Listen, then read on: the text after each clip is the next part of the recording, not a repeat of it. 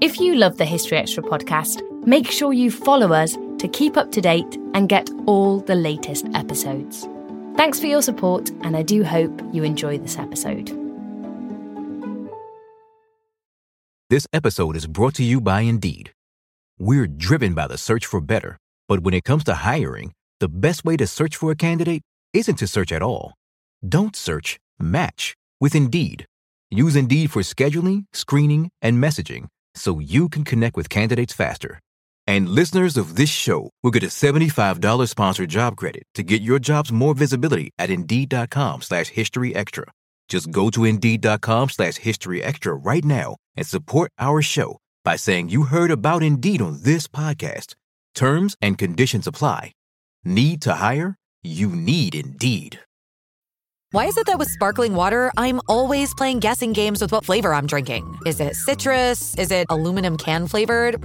Not sure. Sparkling Ice, though, they really mean flavor. Like in-your-face flavor. Orange mango, black raspberry. Don't even get me started on the strawberry lemonade. Kiwi Strawberry slid right into my taste buds DMs last night and let them know who's boss. No subtleties there, and no sugar either. But it does have vitamins and antioxidants. Find Sparkling Ice at a major grocery store or club retailer near you. Sparkling Ice. Anything but subtle.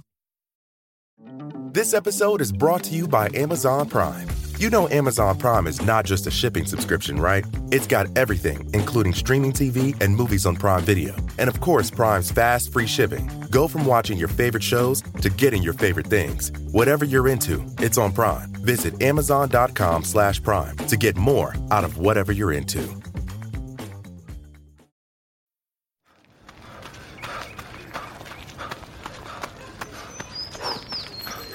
Going for your first ever run around the park.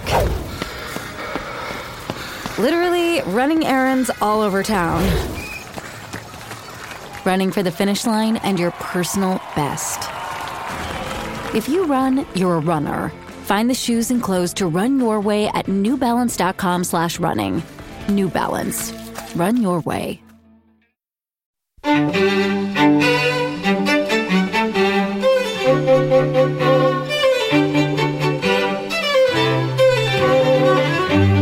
Hello and welcome to the History Extra podcast from BBC History Magazine and BBC History Revealed.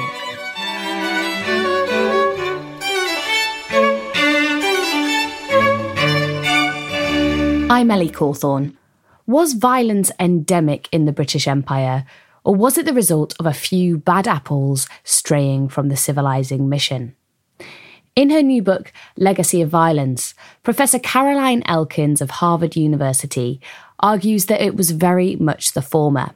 She explains how liberal imperialism was able to coexist with regular acts of brutality across Britain's colonial domains. Caroline explores these ideas in conversation with Rob Attar. Caroline, in your book, you view the British Empire through the lens of violence. And is it fair to say that you see violence as being absolutely integral to British imperialism? Yes, I do, Rob. And I think when I think about violence in the British Empire, what I'm interested in is not just demonstrating the ways in which it's endemic. It's not a series of one-offs explaining violent episodes by perhaps a bad apple or perhaps an extreme situation in a particular colony, but rather showing how it's a thread that runs through the narrative. This book covers almost 200 years, and running through the narrative such that violence is always part of the equation, and I should add, so too is reform. And I think one of the conundrums that we find with the British Empire, and many empires, but we're talking particularly about the British here, and that is that coercion and reform end up being two sides of the same coin, this notion of the civilizing mission. And I think it's in that sense that Legacy of Violence is really looking to help the reader understand how this happens, why it happens, and how we can make sense in some ways of the present based upon some of these patterns that we see in the past. And actually, I was going to ask you about that idea of the civilizing mission. I mean, how did British imperialists square that with all the violence that was being conducted as part of this project?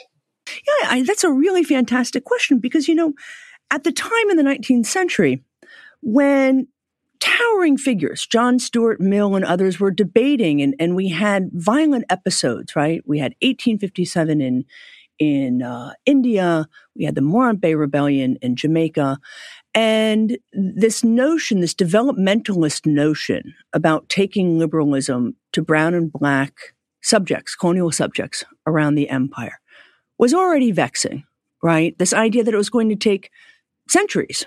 At some point, they would be like us, right? In this kind of civilizing mission, this white man's burden. But what was interesting is in the aftermath, particularly of Jamaica, in the Morant Bay Rebellion, figures like John Stuart Mill couldn't contain this dualism, that reform and coercion were two sides of the same coin. And one of the things that I demonstrate in the book that I found as an historian quite interesting is that humanists could. So people like Robert Louis Stevenson, Dr. Jekyll and Mr. Hyde, one can be both at the same time. And this idea of liberal imperialism, which is in and of itself an oxymoron, was very, very difficult for those in the 19th century and even going forward to contain in a single frame. And that's something that, and it takes me about 800 pages to do it, that I'm really trying to help the reader see through example by showing and not telling how this plays out and how things can be both at once. And it's a difficult concept even for a writer to get one's mind around. And so I think one of my goals as the writer is to help the reader through this and to see how this plays out over the course of time. Now, in your first answer, you mentioned or alluded to this argument that was sometimes put forward that there was a few bad apples. These events were not central to the empire. There were rogue actors taking actions beyond their brief. Do you think that the British imperialists and the British authorities genuinely believed that argument, or were they themselves aware that that wasn't true? That's the $64,000 question, right? What in American lingo, what do people believe at the time, right? And again, it's something that I spent a lot of time sort of peeling off kind of layer after layer for the reader to have a sense that by and large, those at the top, those making decisions, those sitting in Whitehall, those in Downing Street, they knew that these were not one-offs or bad apples. And in fact, there was this constant working and reworking of how does one conceive of this developmentalism, this liberal imperialism, this civilizing mission in a way that shields the public from the coercive nature of it, or downplays that aspect of it, or justifies that aspect of it, while holding up the element of reform. And I think that's a crucial point. And in some ways, it's up to the reader to decide who knew what. What did knowing mean? I provide lots of information. And one of the goals of the book is to invite a wider conversation about how and why this is happening. And your question really pinpoints one of the key questions around this. So you said that there's perhaps some disagreement about whether these people knew the extent of the violence. Were there times where the violence was actually being centrally directed? Were there instructions from London, or was this generally happening on the ground? Unquestionably, it was coming from London, directly. And certainly, so that's the headline, right, to your question. And it was coming directly from London, not just from the political right, when the Tories were in power, Churchill and others who readers might associate with sort of being the standard bearers of empire, but also from labor. When we think about the post-war Attlee labor regime, they're right in the thick of it in Malaya in particular, right? Ernest Bevin, the foreign secretary. There's an overall understanding and policy and acceptance of the use of violence at a state level, right? And this book is very much about state-directed violence. At the same time, each colony sort of floated its own boat, right? They developed some of their own local policies. They developed some of their own, certainly local techniques. However, what the book also demonstrates is that while each colony may have had its own separate local administration, some of these historical actors who were carrying out the orders, who were carrying out the policies, who were moving between one colony to the next. So in some ways, as I describe in the book, it's like a spider's web, right? All these different connections. And only by stepping back and taking in its totality Can the reader truly understand the ways in which not just orders were coming from the top, not just the ways in which there were directions coming from individual colonies, but how these were all connected between each other? And I think that's one of the things I'm hoping readers will take away from this book. And when you're talking about imperial violence, what kind of forms did this take? Is it mainly military campaigns? Are we talking about harsh punishments for criminality and things like that? Or is it something different? It's a whole range of things. We have, very high level, massive policies of forced relocations. Some of the largest forced relocation policies in history, with the exception of the trade and enslaved peoples. First happens in Malaya, and then happens in Kenya. The construction of what are called emergency villages, the forced relocation in barbed wire villages of Chinese in Malaya and then Kikuyu in Kenya and elsewhere. These were, of course, drawing on policies that had been long in existence in the British Empire. And readers and listeners may be familiar with what was taking place in the South African or the Boer War, which really set precedent, then was carried on to India. So these don't just come out of nowhere, right? They're all connected historically. And then we have policies, if we go from the very big picture, right? How do you take massive amounts of populations and sort of relocate them, contain them? And then the question becomes, how do you punish them, right? And that punishment is often framed within a liberalizing notion of reform. In Kenya, it was called rehabilitation, right? Earlier on, it was called the moral effect of violence. What is it about coercion that can take, if you will, sort of childlike creatures, and I use sort of the scare quotes and around that as they were often described at the time. How do you take those childlike creatures and force their development, right? Force them beyond this kind of a supposed criminality. And you do that through all sorts of, whether it's forced labor policy, whether it's legal punishment of 12 strokes with a cane. And of course, all of this, the legality of it is central to the book, because the British government renders legal many actions that had previously been illegal, right? That would have invited prosecution. Then, of course, the book does not shy away from the nature of how punishments play out on the ground. If you center state-directed violence as a main focus of a book, then statistics are not enough. Describing the lived experiences, what it felt like to be tortured, what it looked like, how it felt, and what those were thinking who perpetrated some of these acts. And so in that sense, readers should be prepared, and at the same time, in many ways, to understand the ways in which the empire impacted not just those who were considered the colonized, but also those in the military, those in the colonial service. There are certainly some who bragged about this, others who were deeply, deeply affected by it. And it really changed the course of their lives. And I think the readers, and I can certainly say for my own self, felt deeply empathic to many of the historical actors that I excavate and present their lived experiences within the book. Did the extent of the violence depend, was it racialized? Did it depend on the kinds of people that were being encountered by the British imperialists? I mean, for example, were the white dominions treated differently in this regard to places in India and Africa? Mm-hmm. Yeah, it's a great question. I mean, I think let's sort of step back and think about, how did race play out in sort of the civilizing mission?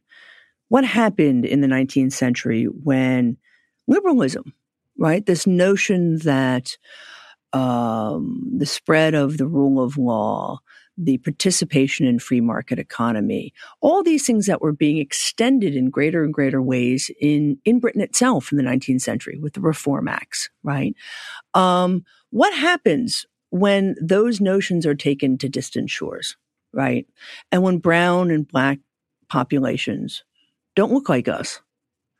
And suddenly skin color becomes, if you will, one of the markers of difference.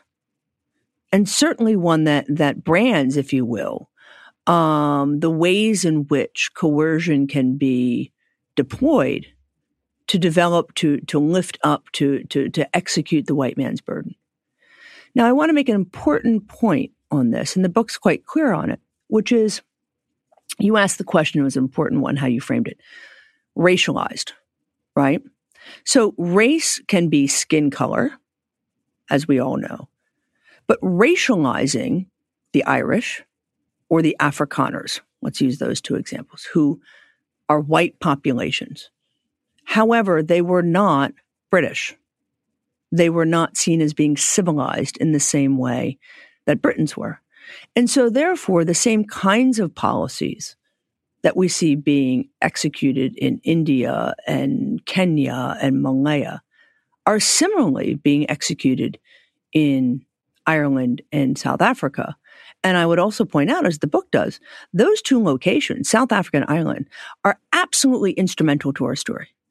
So what it tells you are the ways in which liberalism, again, it can rework and work itself such that explaining how it is that you can torture Irish, you can detain women and children in South Africa, have them die at alarming rates, and justify this through the language of reform and the civilizing mission. How effective, by its own terms, was this violence? Did it serve to keep the colonized populations under control, or did it just beget more violence? It's, again, another very good question. It's the book really traces this and the degree to which we see reprisals and counter reprisals, like a spiral playing out. Violence begets more violence. And at the end of the day, we can look in a very different kind of way. I want to be careful about not making too close of an analogy. But if listeners are thinking about the ways in which Ukrainians today are digging in and protecting their home front, what they're willing to do that. Imagine, if you will, 50, 60, 70 years ago. You have an empire, a colonizer that has come in, that is deploying massive violence, and you are seeking your freedom, your independence from this rule, your ability to live and operate in ways that are no longer under the British thumb. And of course, these things play out in interesting and very complicated ways, because to be thinking about just sort of the colonizer and the colonized, right? Counter reprisals, the lines of divide become very blurry at different points. And that's something else I invite the reader to experience with me as the writer, right? To be seeing the ways in which local populations will switch sides and allegiances just to survive. Things become so bad, right? Different points at which those who are, if we take for an example, any of them, the IRA, the Mau Mau movement, the Chinese in Malaya, could be as draconian and violent against their own populations when they suspected or thought that somebody was being disloyal and fighting on the British side, if you will. And so in that sense, these become incredibly violent, sometimes confusing, wars that have no end. And I think that's the other thing. I mean, obviously, eventually they do end, but this notion that these will be, which happens over and again, these are 3 months, 3-month war. It'll be over very quickly. Just does not play out. No, and as you've mentioned, this violence received a lot of opposition from the colonised people. But were there also people within Britain who were opposed and trying to prevent this violence taking place? Oh, yes, absolutely. I mean, I think the idea that everybody just fell in line back in Britain, right, would be erroneous, for sure. And I think as an historian, there are several things. One, you see the backlash that many of those who protested, who went out to empire to find evidence, right? Who, we can go back to Amritsar and Montagu, who at the time, who was the Indian secretary, and the heaps of abuse that he withstood. And of course, ends up dying at quite a young age. We go later on, if we fast forward to Barbara Castle in Kenya and Malaya. But then we have many others. We have, those who are anti-war, who are pacifists. We can kind of go on in terms of collections of individuals. And I think in that sense, it's both an indication that, this idea that there was something, sort of British about executing this kind of violence is a very sweeping statement to make, considering the number of individuals who were outspoken at the time. And to be frank, given the level of cover-ups that were happening, it's quite extraordinary, the work that they did. And today, as an historian, some of the work that they did is absolutely crucial. You'll find it in the footnotes of this book.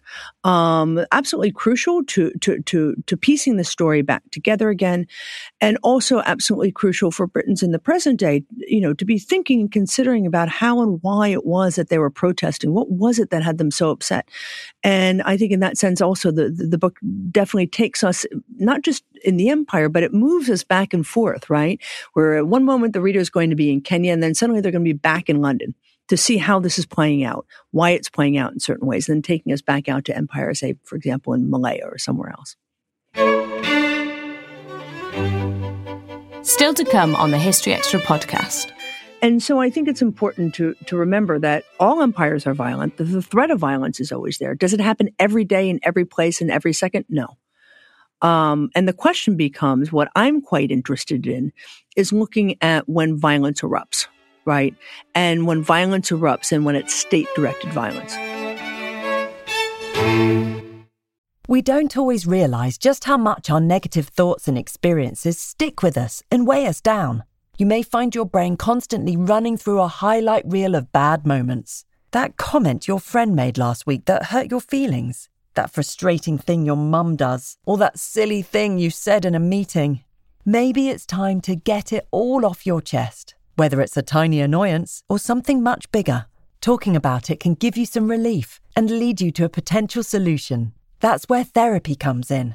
It's a safe space to share whatever's weighing you down and learn to process it, so your internal highlight reel can focus on the good stuff. And BetterHelp offers affordable online therapy on a schedule that works for you. Connect with a licensed therapist by text, phone, or video call. Start the process in minutes and switch therapists anytime.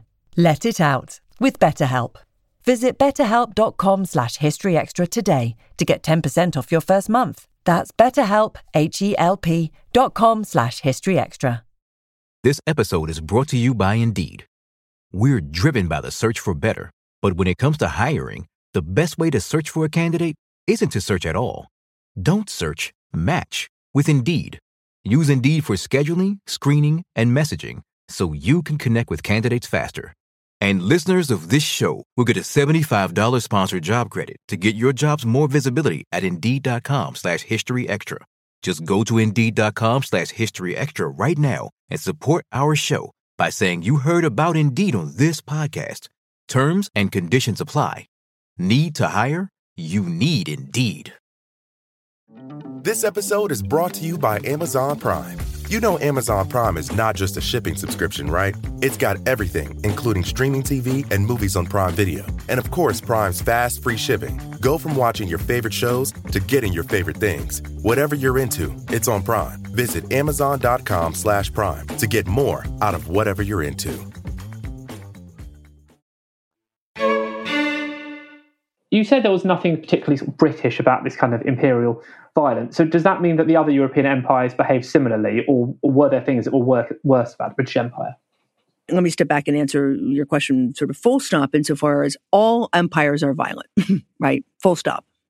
The question becomes, what's the nature of that violence and why is it playing out the way that it is?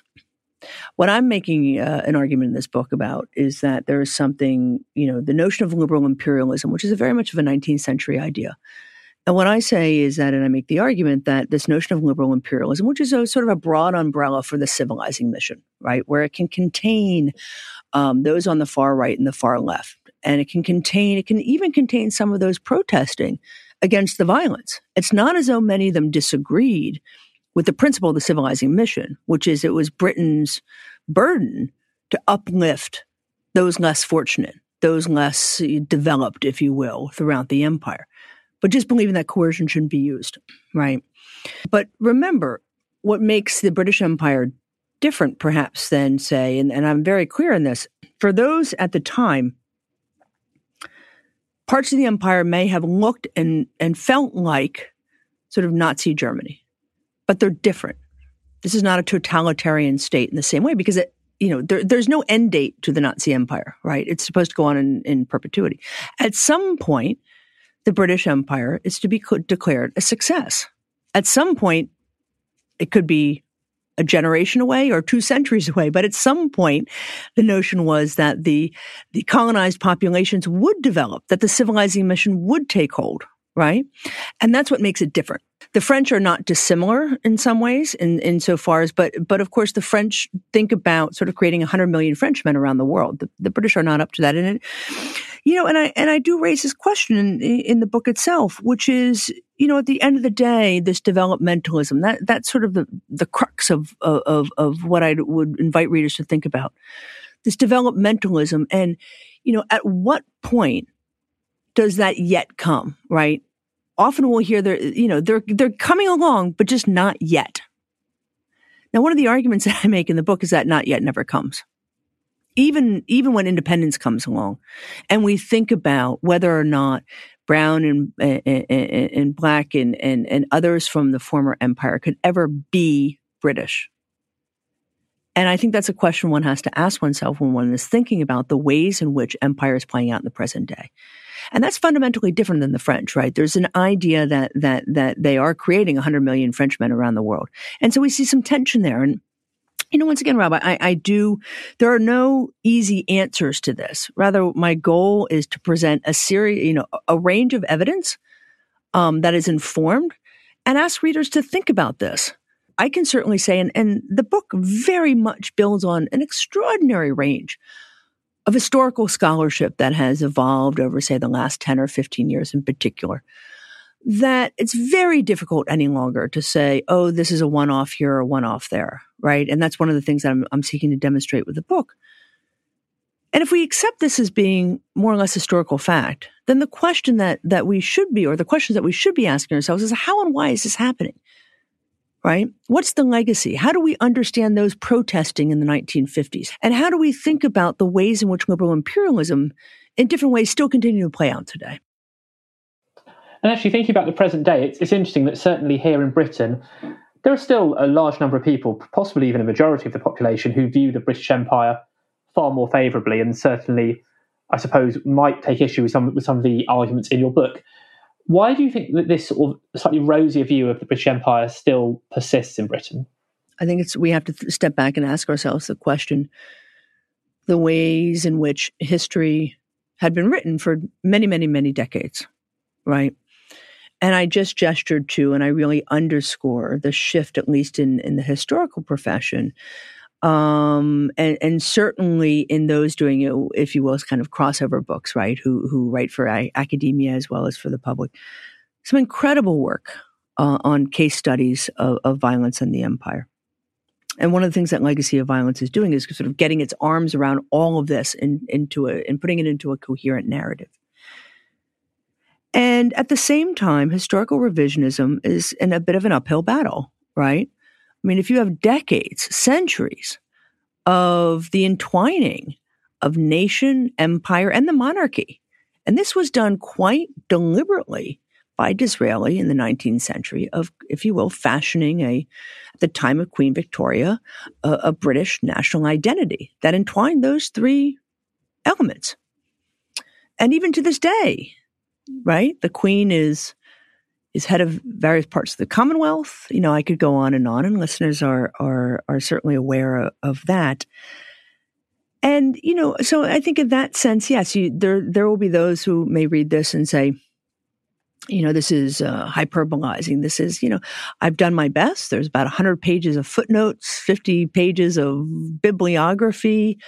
But I would also ask listeners and readers to bear something else in mind, which is there are deliberate efforts at the very highest levels, not just within the British government, but within the Oxbridge Academy for a very long period of time to cover this up and to write laudatory narratives about empire. The book demonstrates that, how that was happening during the Second World War, and certainly demonstrates, as have others, the ways in which documents were concealed and burned on massive scales. And so I think in that sense, there's a lot of debate right now about the impact of removing statues, how that erases history. And, look, that's happened for a very long period of time, the removal of statues when we have turns of events, new episodes, new ways of thinking about the present. Burning documents? concealing documents, now that distorts history. And the question the book raises and that is, how much has the British public known?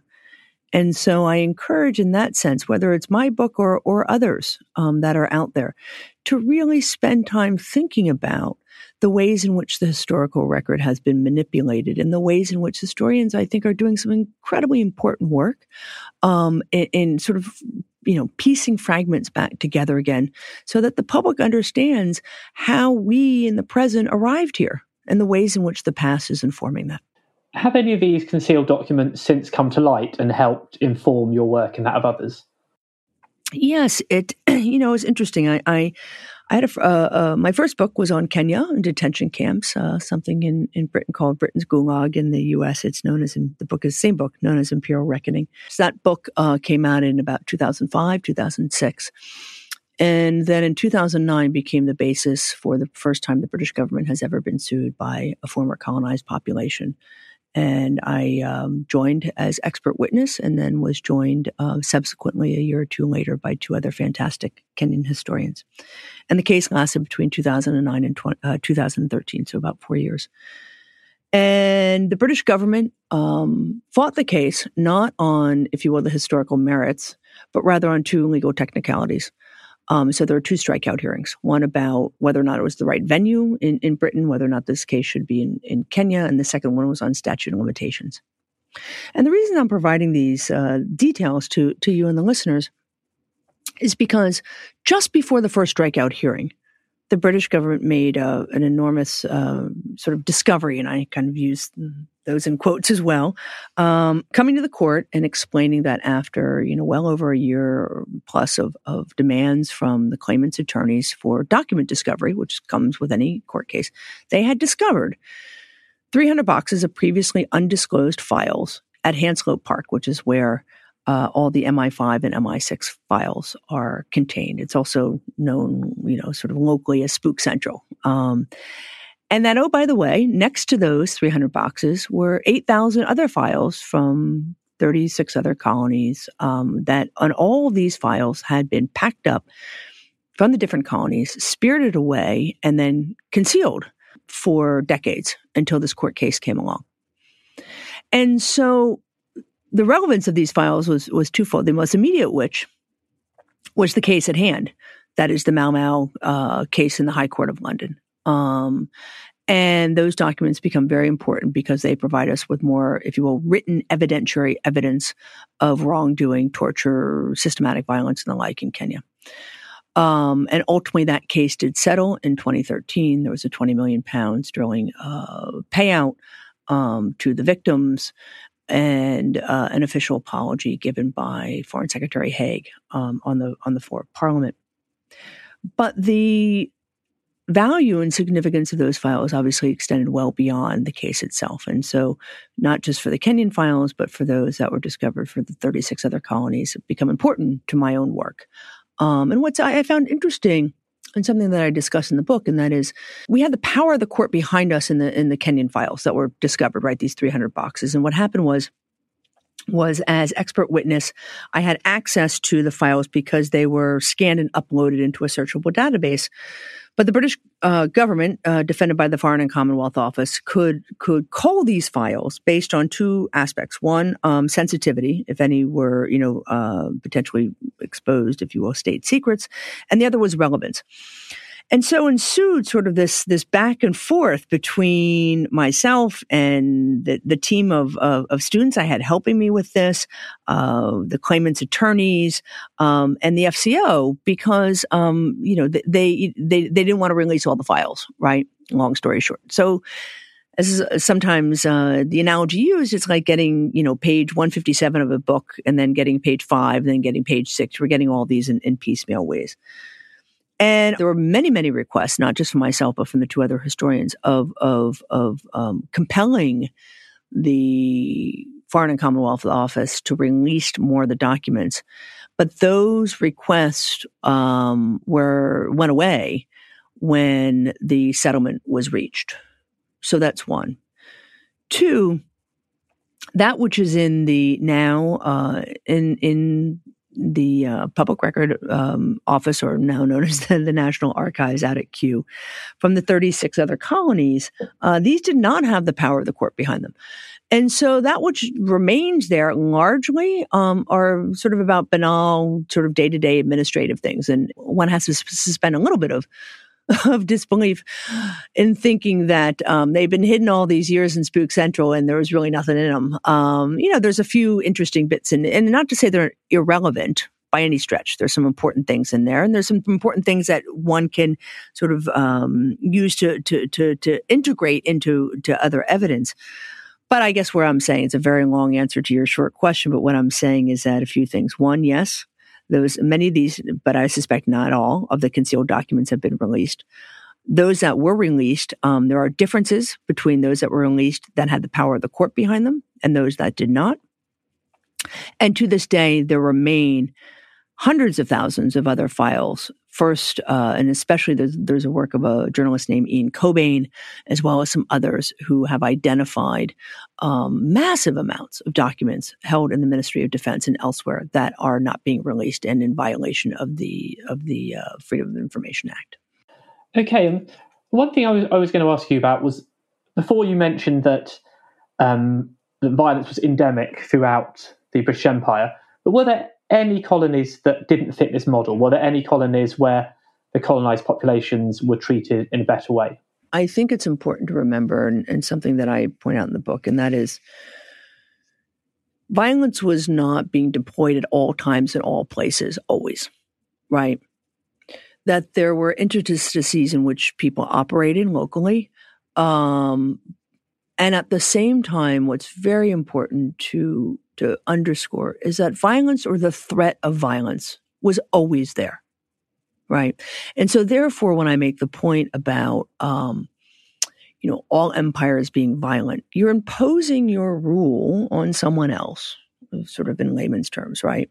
And how do you do that? Now, typically when we think about the relationship between a citizen and the state, there's something that goes way back to sort of ideas of liberalism and folks like Locke and the rest of it, right? Social contract. You give up a certain amount of your rights in return for something else.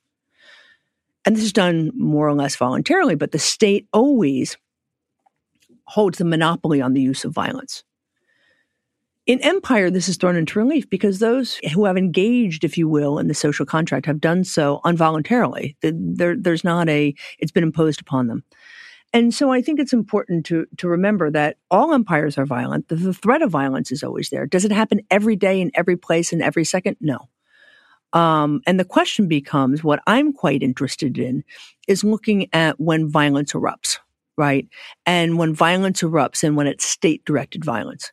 So what I'm not looking at, and not to say it's unimportant, what I'm not examining is, sort of, if you will, and again, I use quotes on here, sort of casual violence deployed by settlers on plantations or something. I'm interested in when the state is involved. And then thinking about those systems, right? The legal systems and the intersection between the law and violence and colonial lived experiences and how that plays out over time.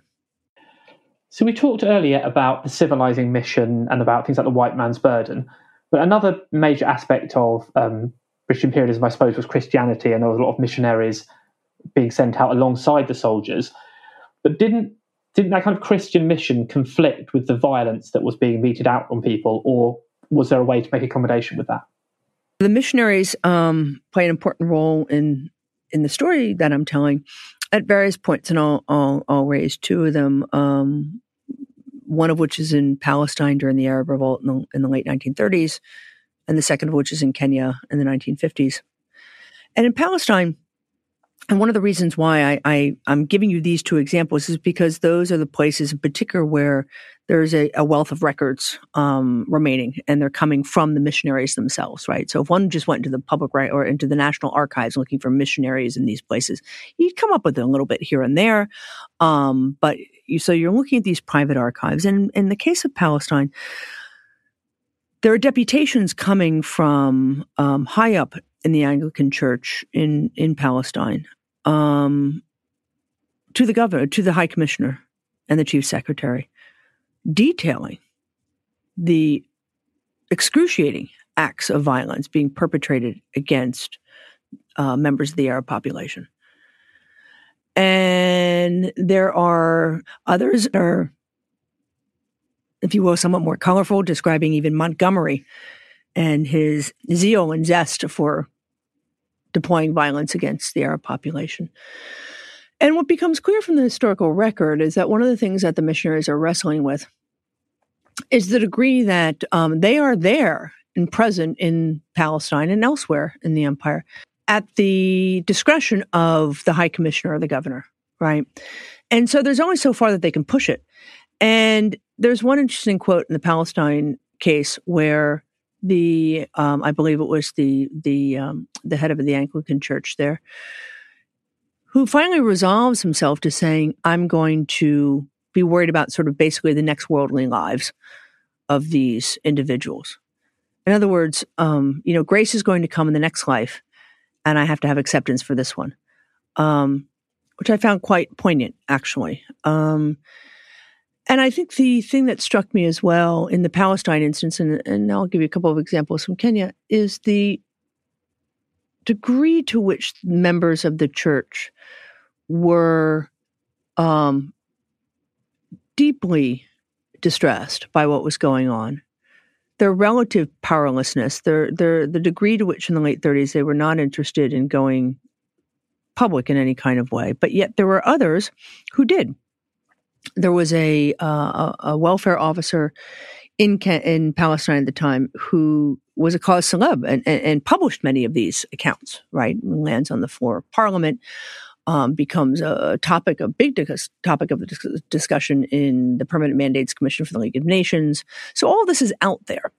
And it gets back in some ways, Rob, to your question about readers and listeners, right? That what's so stunning is the degree to which, when you line up all this evidence, how much people, even with the concealment that was going on, how much people knew, right? It's very, very hard to explain this as a bunch of sort of one-offs and bad apples. And then if we move forward to Kenya, similar kinds of experiences that I just described. And at the same time, by the 1950s, there are several within the missionary society who become quite outspoken. And there's publications, for instance, Kenya, A Time for Action, and others, which provide not just ample evidence for historians like myself, but also huge amounts of evidence connecting the dots for readers to see the degree to which missionaries were aware of this and were trying to do something about it. And my last point is that there are indications, particularly in the Kenyan case, that there were some missionaries who felt otherwise, who felt as though, the execution and use of violence was part of the civilizing mission.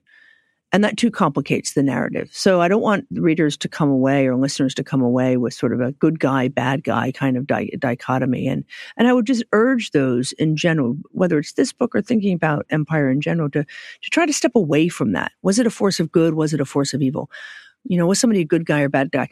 Oftentimes there's a combination of both of these, which makes it both more complicated and also, I think, in some ways more interesting and realistic when we think about just human experiences in general. Now, a lot of the examples you've talked about took place fairly close to these colonies' independence. For example, what was going on with the Mau Mau in Kenya and in Malaya. So did the British Empire actually become more violent as it reached its conclusion? Yes, I think what's important, let's step back for a second, because in some ways this book was supposed to be maybe a chapter or so on sort of pre-World War II, and it's supposed to be a book all about post-World War II. The book is at least about a half pre-World War II, right? Long before independence, the first real independence is coming in as you know, in India in 1947. And so what it's doing is it's demonstrating that this isn't sort of episodic or correlative, we can make a correlation with sort of end of empire and a violent demise. That violence was the handmaiden of empire, right? It was the midwife of empire. And it was there throughout this, its entire existence. So if we step back, India would be a great example, right? We think about independence in 1947. The mutiny takes place in 1857. Amritsar in 1919, the level of sort of systematized violence that's being carried out and the ways in which these are explained and reworked into a notion about a civilizing mission. If we look at the Palestinian Mandate, right, which the British take on after World War I, taking it over from the Ottoman Empire, and of course the Mandate, was parsed out from the Ottoman Empire. The Mandate being part of the League of Nations. But the Arab Revolt was from 1936 to 1939, and again, it's another, nearly decade before Palestine is, if you will, seizes independence. Ultimately the British tried to hand it over to the UN, and then the war breaks out there and has been continuing in different ways ever since. And so I think in that sense, it's important for folks to be thinking about this thread that goes through and how extraordinarily violent and the ways in which we can, connect 1954 Kenya to 1944 so India to, you see what I'm saying, over this long trajectory. And we do so not just as historians because we're kind of lining things up, but we can do so by tracing the movement of people and ideas through the empire. So we have folks who are executing various policies in Palestine in the 1930s or India even earlier, and suddenly they're going to pop up for the reader later on in Kenya in 1954, right? And so it's a combination of ideology, it's a combination of movement of people, a combination of transference of ideas and individuals and tactics. And in that sense, as I mentioned before in our conversation, it reminds us of a kind of spider's web of connectivity. And it's that stepping back that where we can take it in its totality. What, if anything, do you think the British government could or should do now to recognise or seek to make amends for this violence that was carried out in its name? It's a question that I think many people are grappling with today, right? And I'm not going to profess myself to be a politician or a public relations expert. I'm an historian. And in that sense, I think a very close examination of the history curricula is start number one, and revising that in a way that, reflects lived experiences of empire, that takes young people away from hagiographies of empire. And in some ways, when you think about the passing on of tradition, if, recently polled, as you pointed out, about 60% of Britons believe empire is something to be proud of. Many of those school teachers, some were, raised on the books of Seeley, were literally fed, if you will, propaganda during war, post-war of the values of the British Empire while covering up its crimes. They were then taught by, so genealogically, teachers pass on, parents pass on. I had a very interesting conversation the other day with a friend of mine who I respect greatly, and she's also a writer, and she was saying, she'd read the book and said, I think about my own daughter, that I haven't shared with her the fact that many people in our family lived and worked out in empire, were part of the colonial administration. Why? And she sort of asked rhetorically, why haven't I done that?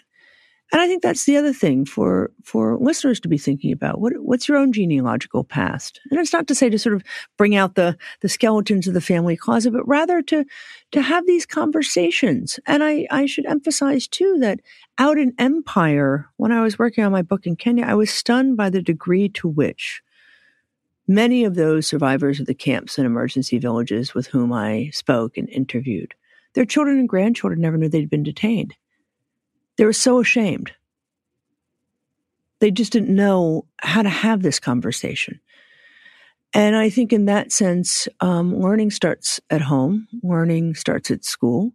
And then there are bigger debates to be had about statues and the rest. And I think those are important ones. The Mayor of London has been having those in particular. And I think in that sense, I go back to my point about, toppling Colton into the River Avon is not erasing history. Burning documents and not offering young people and old, and those sort of, consider myself old-ish, or those who are of the older generation, facts and evidence for them to be rethinking their own nation's past. That was Caroline Elkins. Legacy of Violence, A History of the British Empire is out now, published by Bodley Head. Thanks for listening. This podcast was produced by Daniel Kramer Arden.